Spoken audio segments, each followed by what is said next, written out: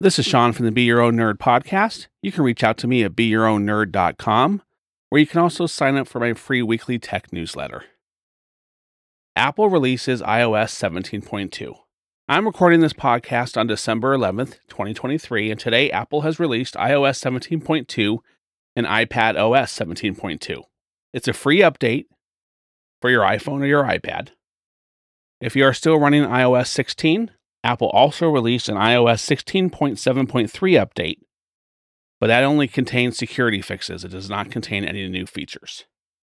If you want the new features, you will have to update to iOS 17.2. The big new feature with iOS 17.2 is it now comes with a journaling app. There's numerous journaling apps available for iOS. The one I recommend is called Day One, but Apple has now included their own journaling app with a new version. As of this podcast, I have not tried it myself, and I haven't read very good things about it. I'll most likely review it on a future podcast. There's also a change to the action button.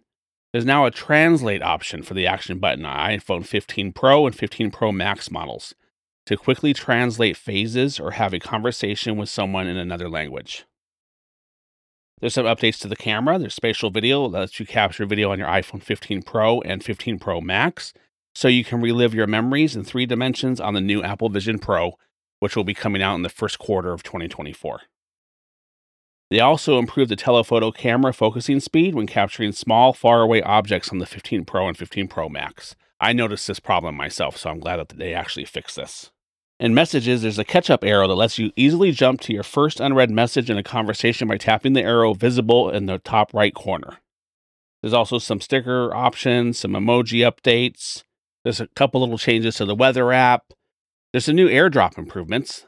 This includes expanding contact sharing options and the ability to share boarding passes, movie tickets, and other eligible passes by bringing 2 phones together.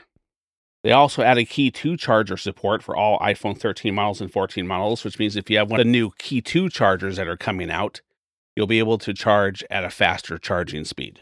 There's also fixes that may prevent wireless charging in certain cars, so if you've had trouble with wireless charging not working on your iPhone, this should hopefully fix that problem. There's a new digital clock widget that lets you quickly catch a glimpse of the time on your home screen and while in standby mode. And there's a couple other numerous little changes here, nothing that really stands out. Once again, it's a free update. You can just do it from going to Settings, General, and Update on your iPhone or your iPad.